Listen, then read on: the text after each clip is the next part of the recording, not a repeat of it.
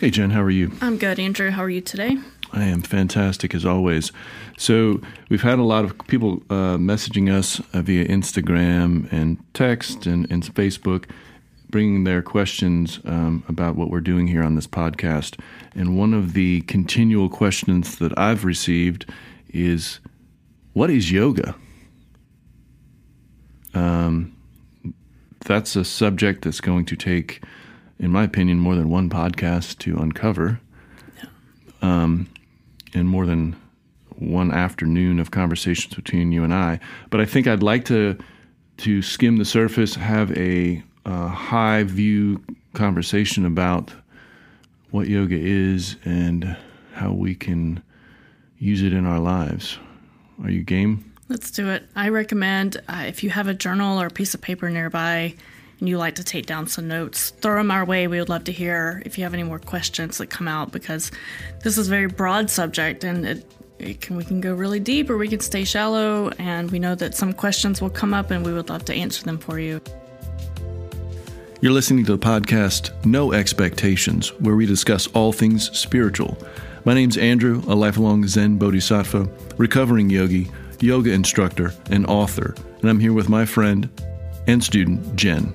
I'm a busy mom, a cyclist. I love to spend time in nature and on my mountain bike, and a yogi. I've been asking myself bigger questions about being on a spiritual path, and I've been asking Andrew a lot of bigger questions about this journey, and we invite you to join us on it.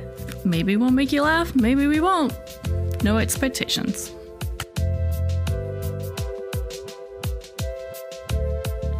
Okay, Jen, so we're talking about what is yoga today. It is a big subject to put our arms around, and I think what I want to do today is keep it simple, discuss what it is in its simple form and what it isn't, because I think a lot of people are confused as they start to think about yoga based on, the way modern marketing uses yoga. People just I see it and I can't do that. I don't know what it is. Is it spirituality? Is it fitness? Is it flexibility? Is it what is it? Mm-hmm. And so I want to have that conversation today. Do you mind if we jump into that? I would love to talk about yoga. Because that's how Jen and I became teacher student, is in a yoga studio. And maybe you can share with us what you thought yoga was when you and I first met in a yoga studio. For sure. So I believe we talked about this in our first episode of Resolutions, how for me, yoga was the opportunity to get in a workout, a fitness. If I really just peel back the layers, I wanted a yoga body. And I don't think that leaves any room for question for a lot of people. If you've paid any attention to yoga studios or yoga teachers, whether online or, actually in gyms that you go to or studios, there's a marketed body that fits yoga in our Western world here. And, it's hard not to get attached to that. So I think I joined yoga because I thought it would help me slim up and strengthen up in ways and tone, and tone was probably the goal I wanted at the time. So, yeah. And I like the idea of getting a workout that ended in a peaceful feeling. All right. So going back in the time machine to Jen at that point, if somebody started speaking, in broad terms about spirituality and connecting with yourself and the universal consciousness, tell me first impressions of that entered the Jen world. Oh, wow, that's deep. Was it deep? Was it like, I don't drink that Kool-Aid? Don't drink the Kool-Aid, yeah. Yeah, in a way, I have a very deep connection or upbringing in the Christian church. So yoga has kind of been a contradiction to those beliefs. And whether or not I follow any belief system now, there was ingrained in me don't drink that Kool-Aid because it's not real, I think was how it was presented to me at a younger age. So did it sound disingenuous? Yeah. Yeah, man. I mean, like, taking a yoga class where everyone's whispering and the light in me sees the light in you. It seemed kind of almost to some extent kind of corny. Like, how does this really work? Do I have to be like this? Yeah. Is this what it's like to be a yogi? I remember telling students that used to come to one of my classes, I was like, well, you're all yogis now. And this one lady said, well, this is my first class. How can I be a yogi? And I said, well, you showed up. So whether you wanted to be or not, welcome to the community. You're a yogi now, right? When I think about a broad definition of what yoga is, and we've probably all heard another podcast, and we discussed it in probably one of our episodes of what the Sanskrit meaning of yoga is. It's to bind, to bring together, to yoke. Yoke. Right? Our breath, mind, and body. I really want to kind of backtrack and think that, and talk about the idea that as humans in society, whether it be modern day or in the past, we are disjointed, right? We're disjointed from our bodies, our emotions, our mind, and our spirit. Mm-hmm. And the discipline, and I will use that word repeatedly without apologies, the discipline of yoga is that chance to bring those things together.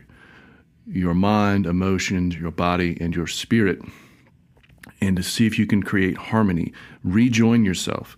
Because this modern society, because I can only speak of that because that's what I currently reside in, pulls me apart in a billion different directions all the time, whether it be work, social media, friend connections, distractions with Netflix, other things, desires, illusions, whatever. Yeah. I'm being pulled in all of these directions, and it's difficult for me as a human being in 2023 to find that connection with myself, right? Mm-hmm. To balance myself and bring myself back together.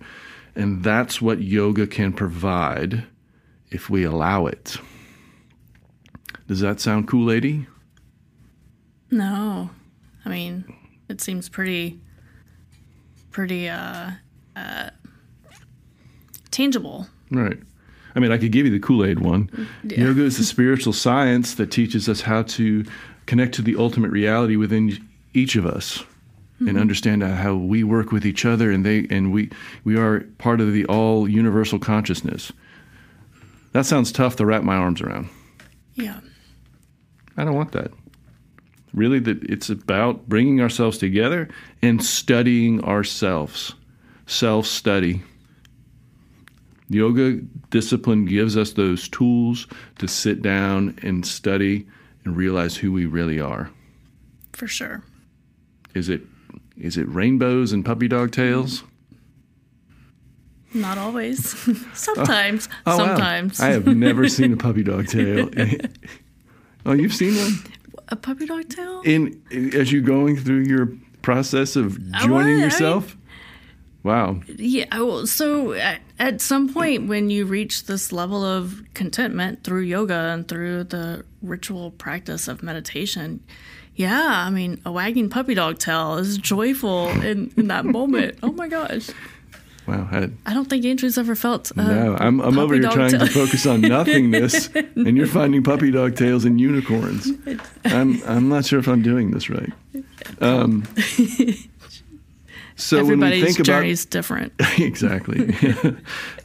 When we think about the word yoga in modern society, what does that word mean to you, other than the definition that I just gave you? Yeah, in modern society, it is yoga is a class you take. It feels like it, marketed as it's a workout. It's a class you take. It's good vibes only. It's.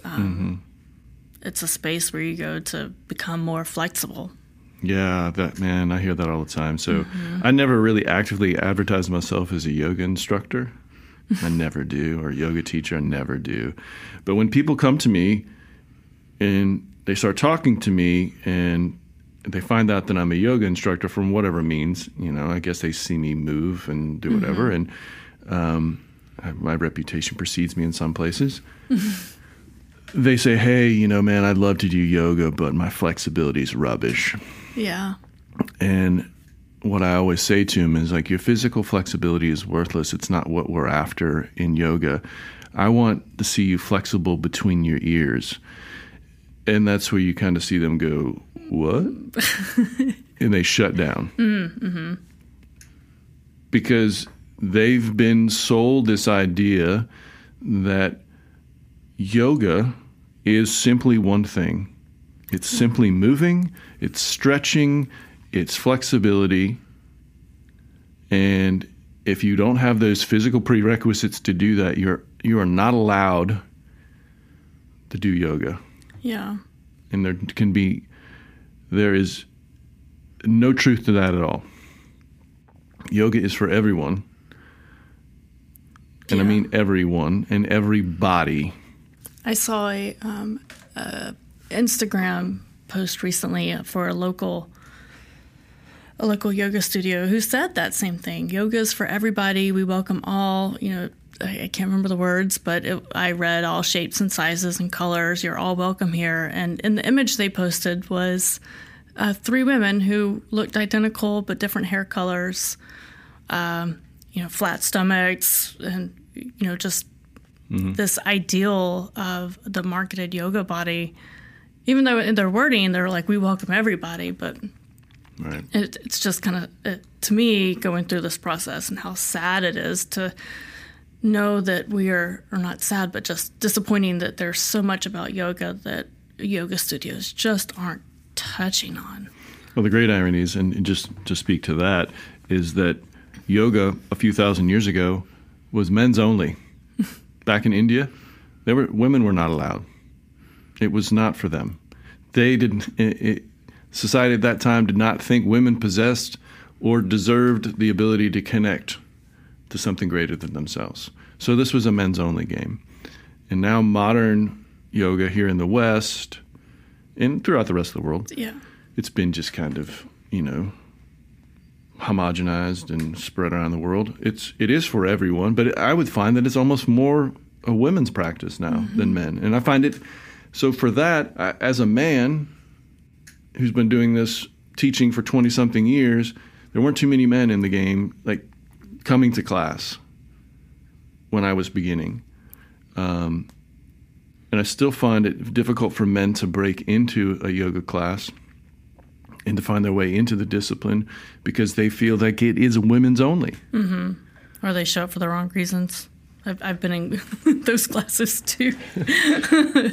No judgment. No judgment. I mean, as a yoga instructor, I've seen some things. So, but it is for men and women and whoever wants to come, right? Yeah. But it's not about being flexible in your physical body. It's about opening yourself up to new possibilities, right? Yeah. And so I don't want to get into this Andrew rant. There's Jen has a card here. I have a rant card, whether if he's going off. It says rant, and there's a go and a stop. And if Andrew starts to rant, Jen points to the stop one. Or if she greens light me, it goes to the go. It's a process. But so I don't want to bash on any yoga studios or anything like that. What we're here to really talk about is the more bird's eye view of what yoga is. Don't be lost in the illusion that yoga is a well curated outfit and mat or workout. Yeah, it's way beyond that, and it's a journey and it's a process to our true nature and ourself. And what you think of yoga, the classroom, the teaching, the studio, the workout is just the smallest part. Yeah. So why don't we pause here and then we'll jump back in and get deeper into the more intricate parts of the yoga discipline and see if we can kind of dissect that. Yep. We're talking today about what is yoga, we had a brief description of the ability to bring ourselves together in the discipline of yoga, our mind, body, and spirit. Diving in a little deeper, we think about the foundations of yoga and what we would consider kind of the most accepted types of yoga. And we could sit and talk about the styles of yoga, and I could read out a list of styles that are as long as my arm, but I don't really want to have that conversation. What I want to do is talk about the foundations that pretty much all styles of yoga are grounded in. And one of the foundational texts that we talk about a lot here, and it's used in pretty much all yoga traditions, is Patanjali's Yoga Sutras, the threads of knowledge that he brought together. He was not the author of this book, but he was more of a compiler of this knowledge. And in there, he explains how we can find our way into the discipline. And Jen and I spent a lot of time talking about the sutras and their importance. If, again, asking you to step into the time machine of Jen and going back, if I'd placed that book in front of you when we first met or even before we met, what would have thought? Well, I can tell you what I did think. It all sounded like a bunch of jumbled garbage, honestly. It sounded cool, but there are all these big words and, talking about your subconscious and beyond that. And it was just a space that I was not ready to explore. And when we started exploring it, I took a lot of time diving into just the introduction. Right. And I made notes of everything I read, and as I go back and read those notes, I can see how just new this information was and how it was not easily digestible on my own. And it took Andrew and I, we just went line item by line item, basically, diving into it. So I would say if you pick up the sutras and you start reading it, Well, let me stop you there. They're not designed to be read without knowledge, without guidance. It's shared, yeah. So you also it's not a great read, to be quite honest with you. It's not a great read. No pictures. You have to understand Indian literature at that time. Understand that right up the beginning, he gives you everything you need to know. In that first sutra, that first line, and then for the rest of the sutras, he pretty much tries to explain why he says that. Now the teaching on yoga begins. Yeah. Right, and then from then on, he's explaining, he's supporting that hypothesis. Yeah. So the other day, I took this book, Yoga Sutras, to one of my youth classes, because the kids in there had said to me, "Hey, we want to do more complex stuff." And I make the kids do yoga asana, and I make them do meditation and all of this thing. I make them. The best I can. Guide them. Guide them. But so I brought the Yoga Sutra book to class, and I asked one of the kids, I said, "Open this book up and show me how many pictures are in here of someone doing, a yoga asana. How many are in there?" None. Show me the proper downward dog as described by. So, show me somebody doing breathing techniques, pranayama work. None. There is none of that in here. We don't want to get bogged down in all of those things. That's not the purpose of this, right? The purpose of this piece of literature is for us to get the toolbox opened up and use these tools that he's providing us. And the physical stuff and the breathwork stuff is a very, very, very, very, very, very small part of the discipline, right? I took out, as he's describing the purpose and defining what is yoga, I took out two key phrases, and the description that yoga is the journey to effortless being, and the way in which we purify the nervous system. Right. I also want to put a caveat in here. We need to be careful about taking stuff out of context out of the sutras. And I can see we get inundated with sutras that are pulled out and thrown on Instagram, and they don't make any sense by themselves, or they seem to make sense, but out of context, it doesn't. It's just a feel good moment. Can you give me an example of what you mean? No. Okay. No. How dare That's you? good. You'll think of something later on. How dare you? I'm going to be honest. No. But we see it, especially in the trying to connect to the sutras and yoga, and either whether it's getting people in your door in yoga or right. But yeah, I know what you mean. The Yoga Sutras aren't taught as much in a teacher training program as they used to be. And that's kind of chilling for me. Like, if you're going to teach teachers how to teach the discipline of yoga, they need to have some knowledge of the fundamental text. So that hold on, the rant card went up. Dang it. That was close. So why don't we jump into the kind of the meat and potatoes of the Yoga Sutras, in the fact that Patanjali was talking about the 8 limbs of the discipline. And that would give us some good talking points, because I think there is a lot to find there and have discussion about. Okay. The 8 limbs of yoga or what his definition is of how we can find our way to enlightenment, samadhi, settled mind. A settled mind. Right? And one of the first steps is the yamas. And I will not use all the Sanskrit words because it doesn't really matter, because we don't communicate in Sanskrit anymore. I'll try to keep it simple. And so I'll hold him to that. The yamas, which is a Sanskrit word, social observances or restraints, right? These things that we need to focus on, and there's 5 inside of there.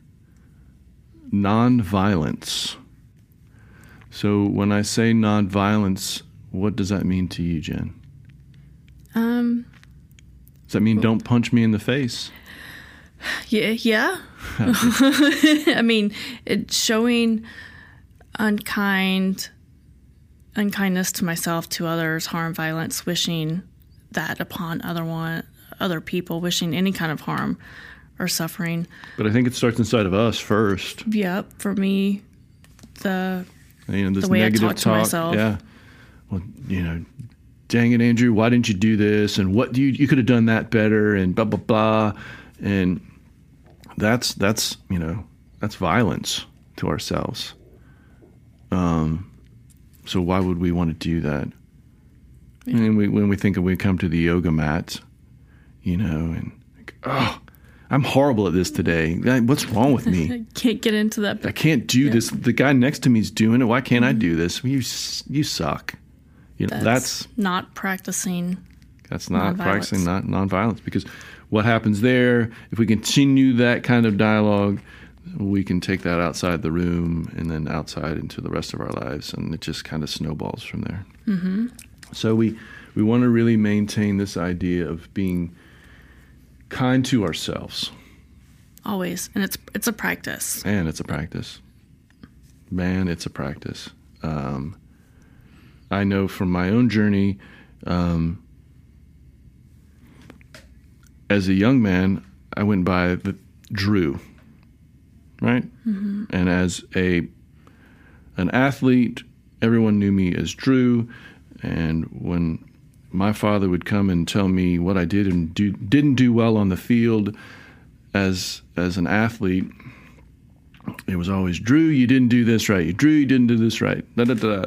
And as I got to be older, for whatever reason, I just started to go by Andrew. I think it was just easier. I went off to college and all my enrollment forms said Andrew on it, right? And so it was like, instead of trying to correct everyone, I was like, fine, I'll just go by Andrew. So for all these years, I've been Andrew, but there used to be a little voice in my head when things would go sideways, and I would talk to myself as Drew. It's like, Drew, you suck. Drew, you suck. Why are you doing that, Drew? And I could feel that change. I knew that was going on inside of me, and I was being violent to myself. I was using old ways to communicate to myself in a negative manner. Mm-hmm. So I had to say, Drew, you're a great athlete, an amazing human being. You are. You continue to be. You continue you're radiant. Put the rant card down. Put the rant card down. You were pointing to go. You were pointing to go, rant. Oh, my bad. Go be more kind to yourself, Drew. So Drew. I had to let Drew go because he was just connected to negativity. Yeah. I mean, that's the kind of thing we're talking about here. Those negative connotations that come with this stuff. As a mom, I caught myself, and kids watch everything you do. When my daughter was much younger and at that impressionable age, I caught her, watching me in the bathroom getting dressed one day, and you could tell that I was not being kind to myself. And I see her reflection in the mirror, and it was the first time I had a realization that my unkind behavior and talk to myself was just flowing off of me onto those around me. And, that was a real life. I wasn't really studying or practicing yoga at the time, but it was a moment where I recognized how I treat myself impacts people around you. Impacts those around me. You're just transmitting that negative energy, right? Yeah. So it's really important to recognize that. So the first step in that is nonviolence. Second of all, truthfulness. Does that mean when I see something that I don't like, that I don't find pretty, that I call it out? Like, man, that banana yellow car you drive is horrible. Is that truthfulness? No, that's my opinion. Yeah, that's just an opinion. So truthfulness is not opinion-based. It's about trying to refrain from creating illusions in our own mind about our own things, like deceiving ourselves. And if we can find contentment in our own truth, then we can be more truthful with other people in our lives. Yeah. And create deeper connections. I mean, I think we all do that to a degree, right? Like as I was joking about Drew and myself, saying that I'm a beautiful and sunny person, I think most people who've interacted with me don't think I'm a super ray of sunshine. Till they get to know you, maybe. Then they realize.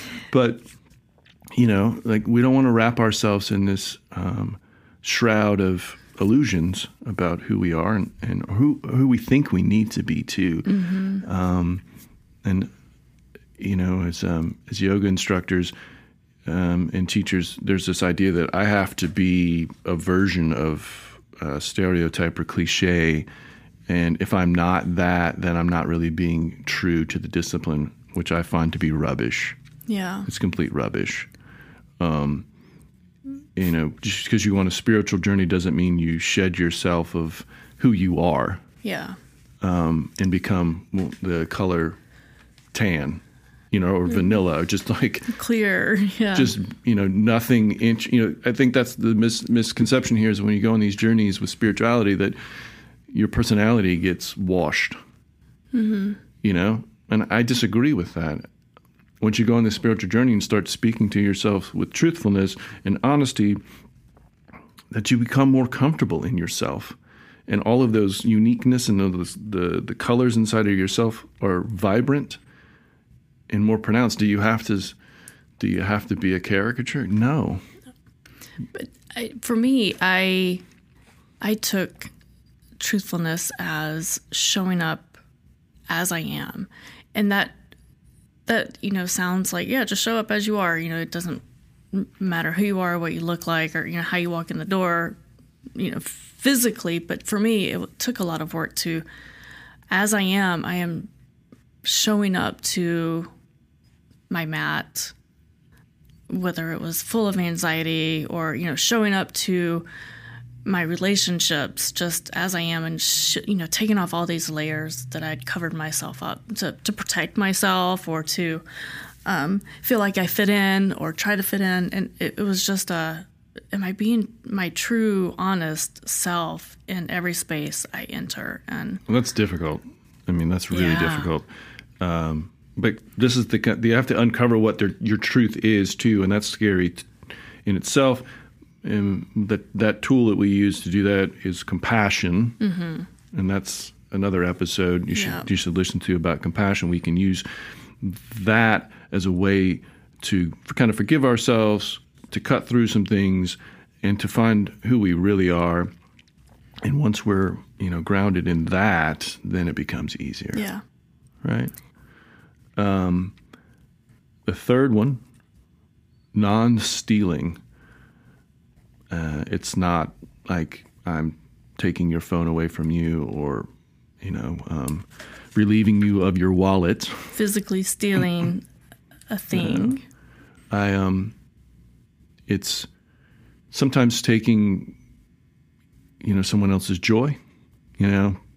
People will come to me and they're like, or, I'll hear these conversations in class with two students like, oh, today was really great for me. I was able to do X, Y, and Z. And the student that they were talking to is like, that was all right. I saw what you were doing, but it wasn't great. Yeah. It's a form of stealing. You don't have to say that, right? Even though there's probably a whole lot of other things going on with student B's reaction to student A. Yeah. But a student B should be like, hey, I'm happy for you. I'm glad you found something today. When I teach kids, there's kids that are occasionally disruptive. For whatever reason, they're just being kids. But to me, that's a form of stealing, and I had to explain that to them. Like, when you're being disruptive, the rest of the room is unable to work on the things that they're here to work on. And so what you're doing is taking that opportunity away from them. I see, if we thinking in the yoga class scenario, walking in late to a class is stealing. He's about to go on a rant, but I already got the card up. But I mean, that happened to me recently, and the whole class was kind of put on hold until, the student came in. And, for me as a student who's gone through a lot of work to, be in the space and practice and not let distractions get me, you could tell that the teacher was just frustrated and, just having to get into her zone. And, for me, it felt briefly that moment of, I have an hour of time and you're. Yeah. It's a form of stealing. Mm-hmm. And I think we do it to ourselves too. We steal from ourselves. Example, recently in one of my Hatha classes, a student sat with her phone in front of her mat and was messaging during class.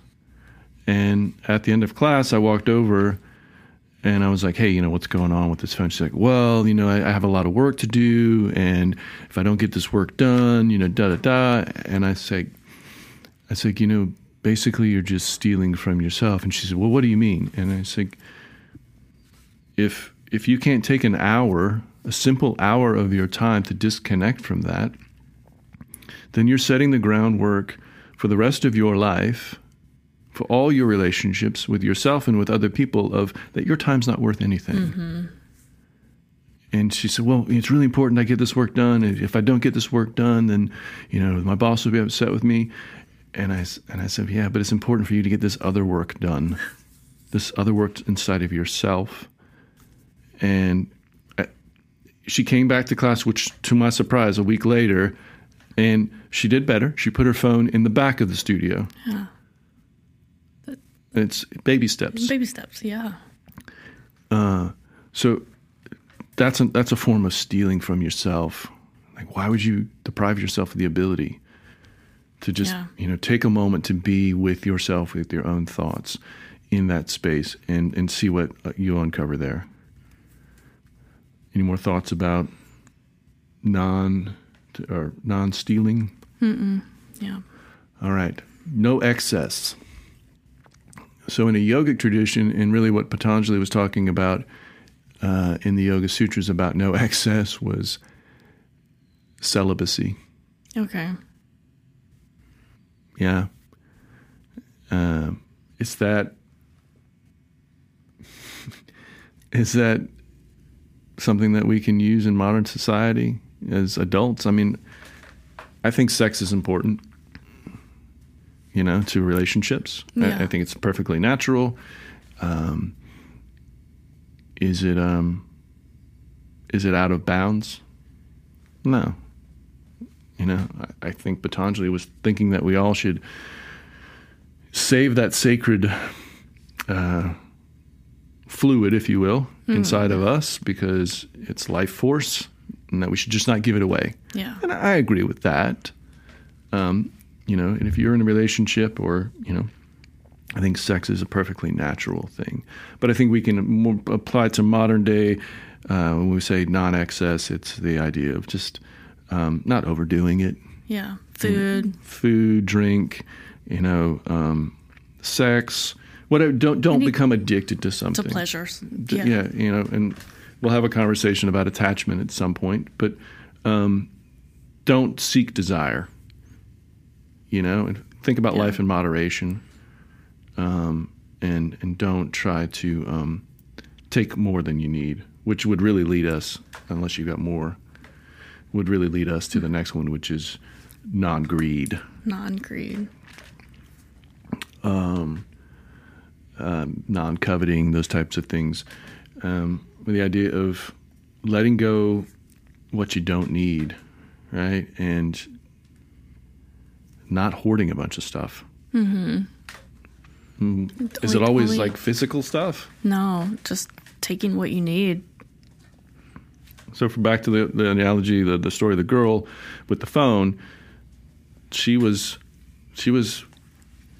giving away too much, right? Yeah. So we don't need all of these things that we feel like we've got to hoard and hold on to. So what are we doing that for?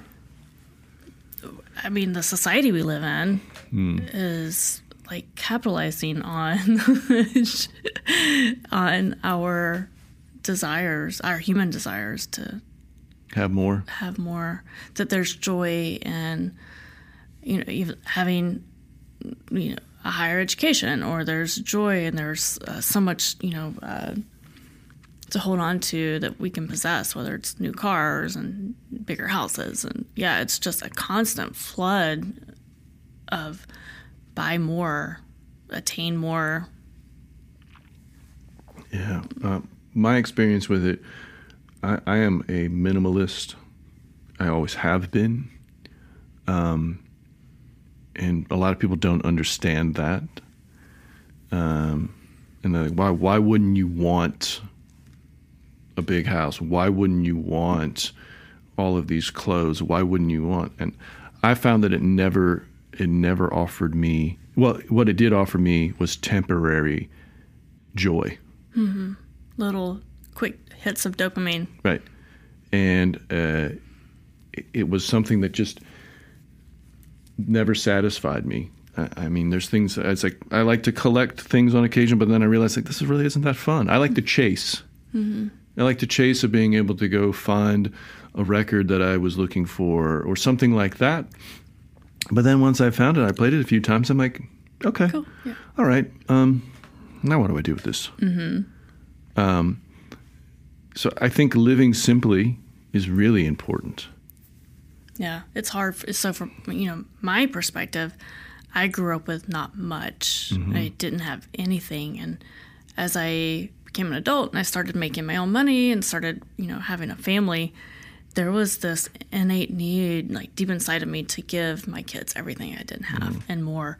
And so, I I would just shower them with gifts and money and, things I thought they needed that would bring them joy, because it would have brought me joy as a kid to have more. And, going through this study, I've realized, like, no, those things are all materialistic and they have a short lifespan, and they're actually doing harm in a lot of ways. And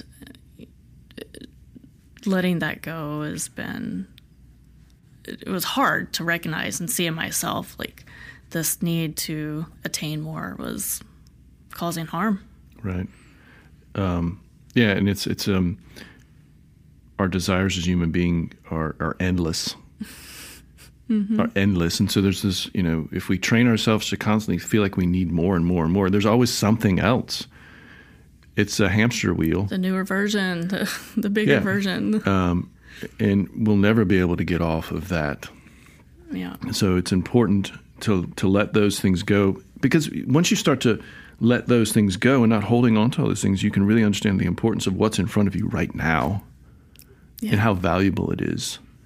And it doesn't boil down to a bunch of shit, to be quite honest with you, is what it is. Like, we inundate ourselves with all these other things to cover up whatever else is going on in our lives, but when we never really take the opportunity to value what's important to us and fleeting, which is the connection to ourselves, the relationships we have, and how we can all enrich each other.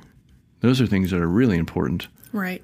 Those are just the simplest, so simple, but they're so simple clever. But massively complex at the same time. Massively. So let's pause here. We're going to jump back into Niyamas after we come back from a break, and then we'll continue our exploration of what is yoga. Off we go. Back talking about what is yoga. We are diving into the 8 limbs of yoga. We've just completed our conversation about yamas. Restraints. Yeah, sorry. I said I wouldn't, but I did. And I told you I'd hold them accountable.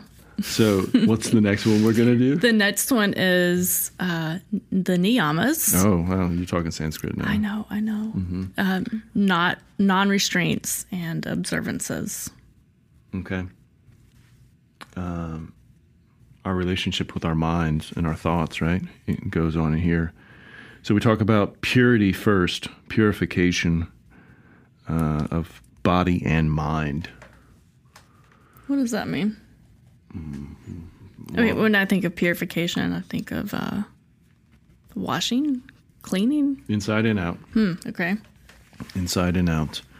Our minds as well as our bodies.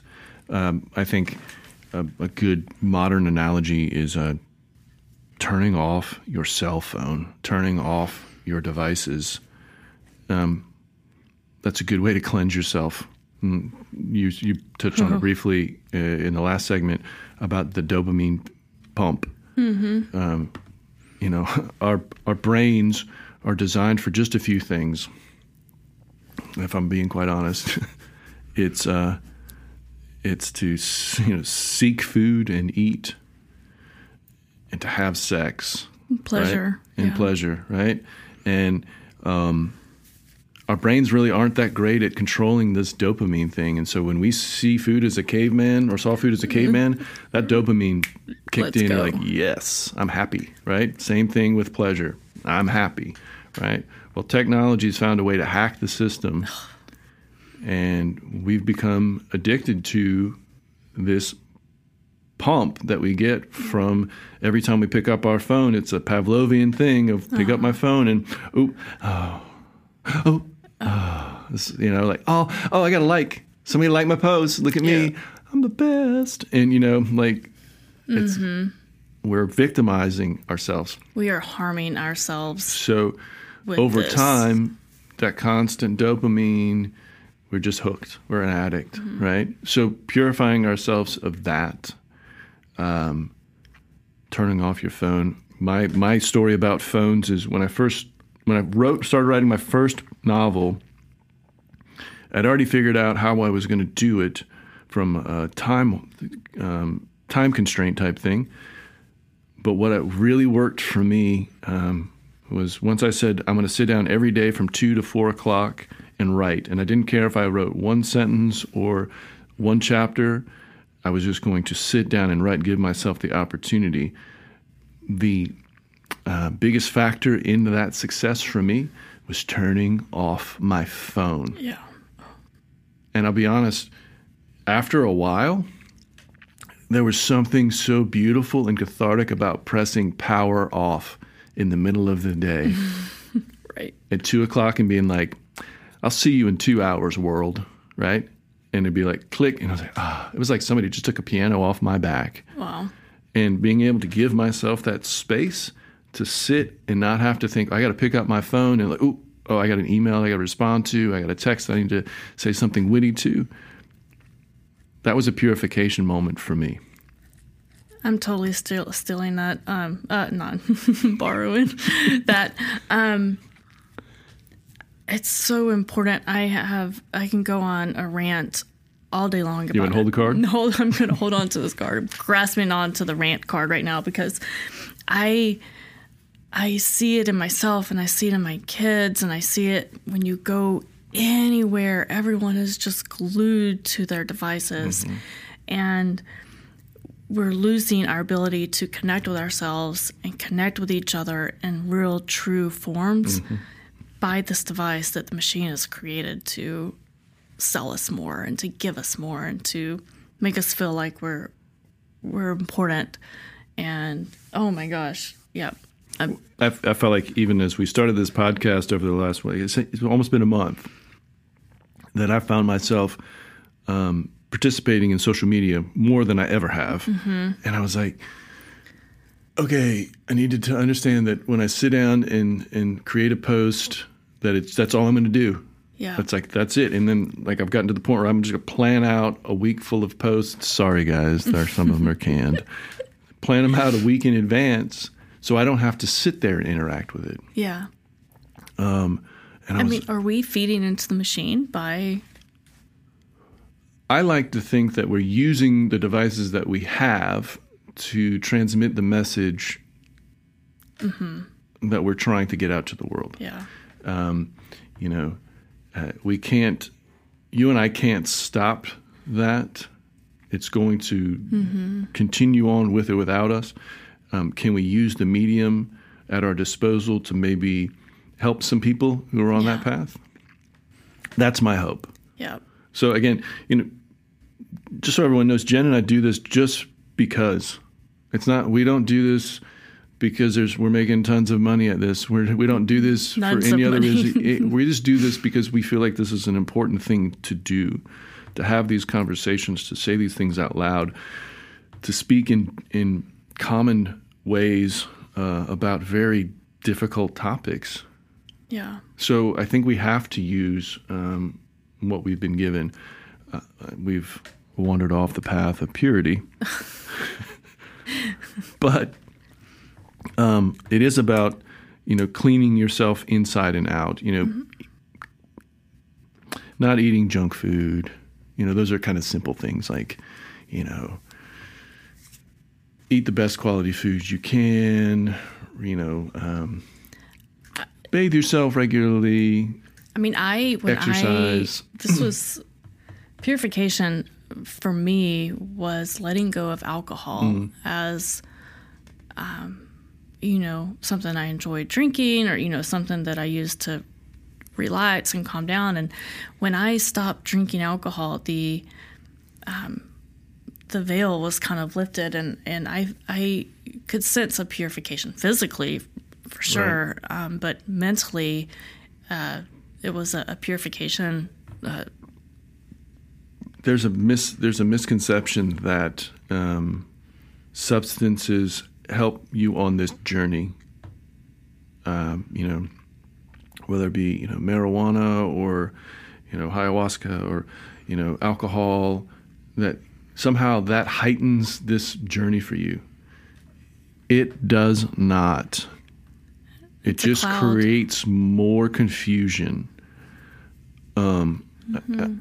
look, I have no problems with any of those things. Like, I'm not a straight edge guy. I get these things exist in the world. You know, I'm Irish. My mom gave me Guinness as a baby. A little whiskey for the gums. Yeah. No, it was Guinness. Oh, it was Guinness, Guinness for the gums. I didn't understand mother's milk. It was Guinness. Okay. It's a meal in itself.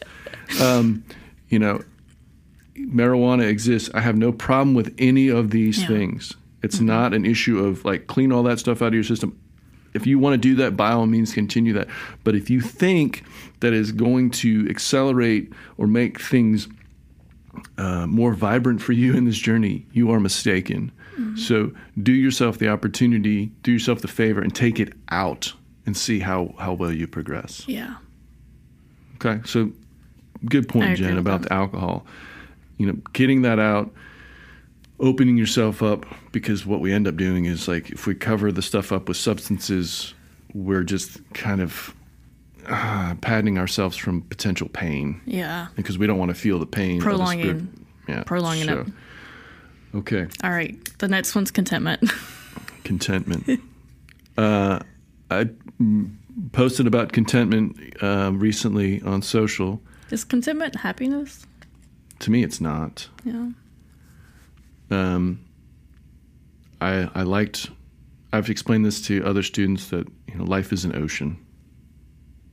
And there are going to be plenty of waves on that ocean, ups and downs.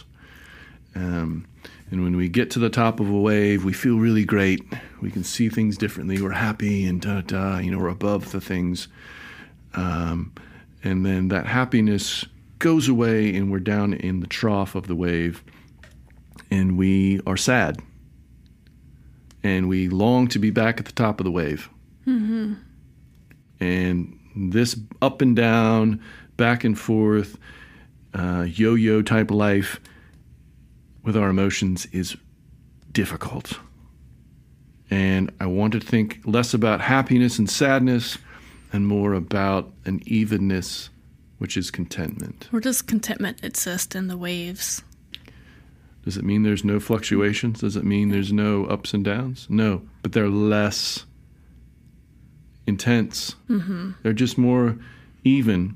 Like, yeah, you're just like, you know, you're on a pool float. You're just kind of bobbing there. Boom, boom, boom. Unmoved by and the ebb and you're flow. like, okay, cool. This is a nice moment. Oh, okay, well, this is not as nice as a moment, but I'm still happy here. Mm-hmm. I'm still good here. This is goodness. And knowing that neither one of those feelings will last forever. Like, that's the important part. I can't hold on to this joyful, happy, excited, anticipating emotion, just like I can't hold on to the sadness and, you know, the parts that aren't the bottom of the wave. Yeah. But the thing is, a lot of things I discuss with students is, why does happiness appear so short and fleeting, and why does sadness seem to stay with us longer? How do they answer that? They hadn't thought about it. Yeah. And because in my opinion, is because we give sadness that space in our lives. Because, you know, we think that things were better back then when we were at the top of the wave, when we were happy. But in happiness, were we really present in happiness? Were we really present as the wave started to crest up? Did we even know? Were we even giving ourselves that space to be available? Probably not. But when at the crest of the wave, that we're really like taking that opportunity to say, I'm happy. This is a good moment. Yeah. This is a good moment. And as the wave starts to go down, we start feeling that sliding away, and what we end up doing is like grasping for it. Trying to hold on. What are those quick fixes? And what happens when you try to grab water? Yeah. It just slides through your fingers. And then you find yourself down in the trough, and you're like, man, this stinks. This sucks. And you continue that negative cycle. Yeah. And you get in the wash. And it's harder to get out right? Because we think we got to be back up there. Yeah. So contentment is finding that even keel, understanding there's fluctuations that will come and go, but it's takes an active practice of gratitude, you think? Yeah, and I think that active practice is how we start to find our way to our true selves too. Yeah. Gratitude, compassion, and then we start to unlock the ability to find our true selves. Okay. Boom. What else? All right. Next one is self-discipline. Self-discipline, I would align with like spiritual study. Wouldn't you say? Yeah. An effort toward a future value. Which kind of goes contrary to what we talk about with, no expectations. Mm-hmm. What's that future value to you? Samadhi. True self? Yeah, my true self. Like effortless being. Mm-hmm. Effortless being. That's difficult. Who knew it took so much work to be effortless? Who knew? Don't try. Don't try. Don't try. Okay, moving on. What else? Then we have self-study, or the intentional seeking to know who you are. All right, cutting through and trying to find our true selves. I consider that more also spiritual study too, right? Find your own way. And that's a thing too that we run into a lot here in a spiritual journey, is this idea that someone's always telling you how they've got it all figured out, and then if you follow them, you'll find your way. I can't. Yeah. My way is different than your way. Your enlightenment is your enlightenment. How did we get into the situation where self-study, and I mean a situation, the society as a whole, self-study is so far removed from what we're actively working. Higher education, there's so much, focus from the moment our kids hit, preschool age until they're in their mid-20s. Like, you should just be studying outward and studying more about the laws of nature and life and politics. And there's just all this time spent with this need to study everything but ourselves. And what's that done? In my opinion, it's disconnected ourselves from our intuition. We're too busy trying to connect to our intellect, where we think our intellect can solve all the problems inside of ourselves, but we've really disconnected from our intuition, our ability to trust our gut to lead us. As I was thinking about modern psychology, and how I think I might irritate a few friends of mine in the psychology field of psychology, is the fact that, they're all trying to adopt these things that we're talking about. They're trying to integrate these mindfulness practices into a framework of modern psychology. My experience with psychology is this idea that you need to control your life. Okay. Wrap your arms around your life, take control of it. Get a hold of it, yeah. Right? Spirituality is not asking you to do that. Spirituality is asking you to accept your life as it is, understand it, maybe surrender. Yeah. And that's what leads us to the next part. I don't want to jump into it too soon, but giving yourself up to the process. Yeah. And that only arrives with self-study. Connecting to what is sacred to you. And as we talk about yoga, and I think that's where some people start to well, I'm a Christian, or I'm Jewish, or I'm Muslim. I can't be yogic. I can't have yogic traditions and be these other things. Yes, you can. Yeah. Yes, you can. They're just different trees in the same forest. and they all can accentuate each other. So when we use the word God or self or anything like that, that's whatever that is for you, whatever you hold sacred in your mind about a higher power. Mm-hmm. If you consider a ham sandwich to be sacred to you and a higher power, then by all means attach yourself to the study of a ham sandwich. Gross. I'm guessing yours is not a ham sandwich. No, it's not. I do want to make a point in the on your point about psychology and psychologists and the mental health field. I think that the study of yourself in yoga can partner with the psychology, and I think that I believe in modern science and modern mental health support out there. So, I wasn't saying. I don't think you were. I don't want anyone to hear you don't need to go to therapy. Just know who you are, because there's you can do both, and you probably should do both. I agree with that 110%. Not in no way trying to say that one is more superior than the other. Again, it's about finding the pieces that work for you. Mm-hmm. My experience as a young man raised as a Christian, at about my early teens, became interested in Buddhism. Early 20s started my journey with yoga, and then to be quite honest with you, as I started to kind of find my rhythm in life, I was presented with a very traumatic experience.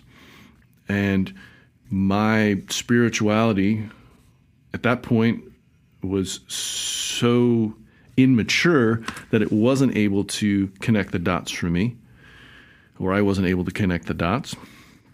And so I did seek out mental health specialists to help me. And then I used those tools simultaneously. So my understanding of Buddhism, yogic traditions, modern psychology, to help me past that. Yeah. So I found a recipe for that. And then as I got older, my perception of those tools changed. Mm-hmm. I feel like some of them stripped away. Yeah. And so when you hear me in the beginning of this podcast talk to myself as a recovering yogi, it's not because I was injured and or addicted to yoga. It's because I've found different connection with it. Yeah, yeah. My idea of Buddhism has changed, where for the last 20-something years I consider myself a Zen Buddhist, which is different than just traditional Buddhism. Mm-hmm.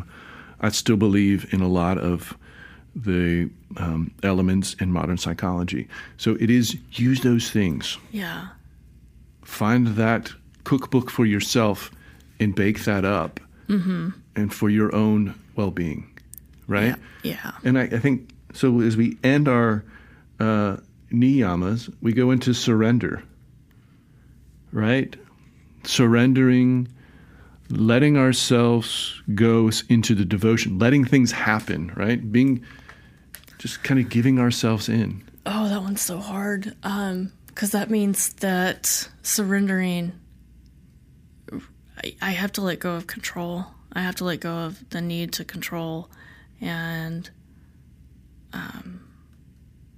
the fight to live, or the fight to, what fight? Keep people safe, to keep myself safe. Just this internal fight that we create with ourselves. Is it a made-up battle? Yeah. Or a learned battle, experiences that set our expectations, that make us feel like we have to control situations and people and things. And surrender is a big deal. That's a big... Is it surrendering to the ham sandwich? I will not. I don't eat. But it is surrendering to something that you believe in, right? It is surrendering to something you believe in. So if it is the greater universe, the universal consciousness, God, whatever that is for you, ham sandwich. I'm going to bring you around a ham sandwich. I will not eat it. I didn't say I'd eat it. You don't eat what's sacred to you. Wait a minute. I just said. I mean, I'm learning a lot about you in this ham sandwich situation. I don't even eat ham. I don't either. Why are we bringing it up? And there's way too many carbs. There's way too many carbs in that bread. There's no way I'm eating that bread. It's a ham roll-up. Tofu roll-up. We do not endorse ham sandwiches on this podcast. I just have to make that clear. Surrender is also an active process of surrendering, and I think for me, I find contentment in the surrender. That's some pretty big minerals on you to say that. Mm-hmm. Contentment in the surrender. Yeah. Wow. It can be fun. It can be challenging. It is about no expectations when you surrender. Yeah. I said I find it. I didn't seek it. I wasn't. Give me the rant card. I don't know why you get to hold the rant card and I don't. We all know why. Yeah, probably. Again, when you surrender, you're surrendering yourself to this journey. And we're thinking about this is not a religious surrender, but connecting yourself deeper into this mental discipline that you're creating for yourself. Mm-hmm. And trusting yourself, and that's very specific about that, yourself, not someone else, trusting yourself in this process. Yeah. Right? And see where it takes you. And we talked about before, it's not always going to be puppy dog tails and rainbows. No, not always. But maybe.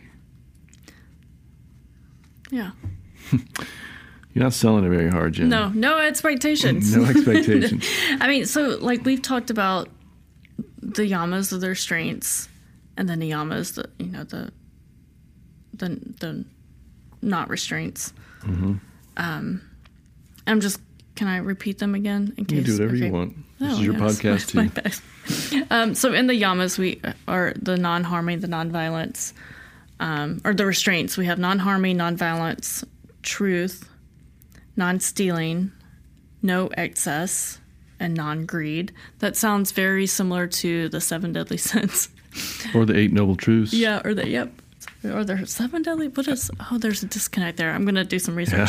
Yeah. Now Look, spirituality is all about recycling. If you found something great, why not just reuse it? Right. And in the niyamas, or the non-restraints, we have purification, contentment, self-discipline, self-study, and devotion.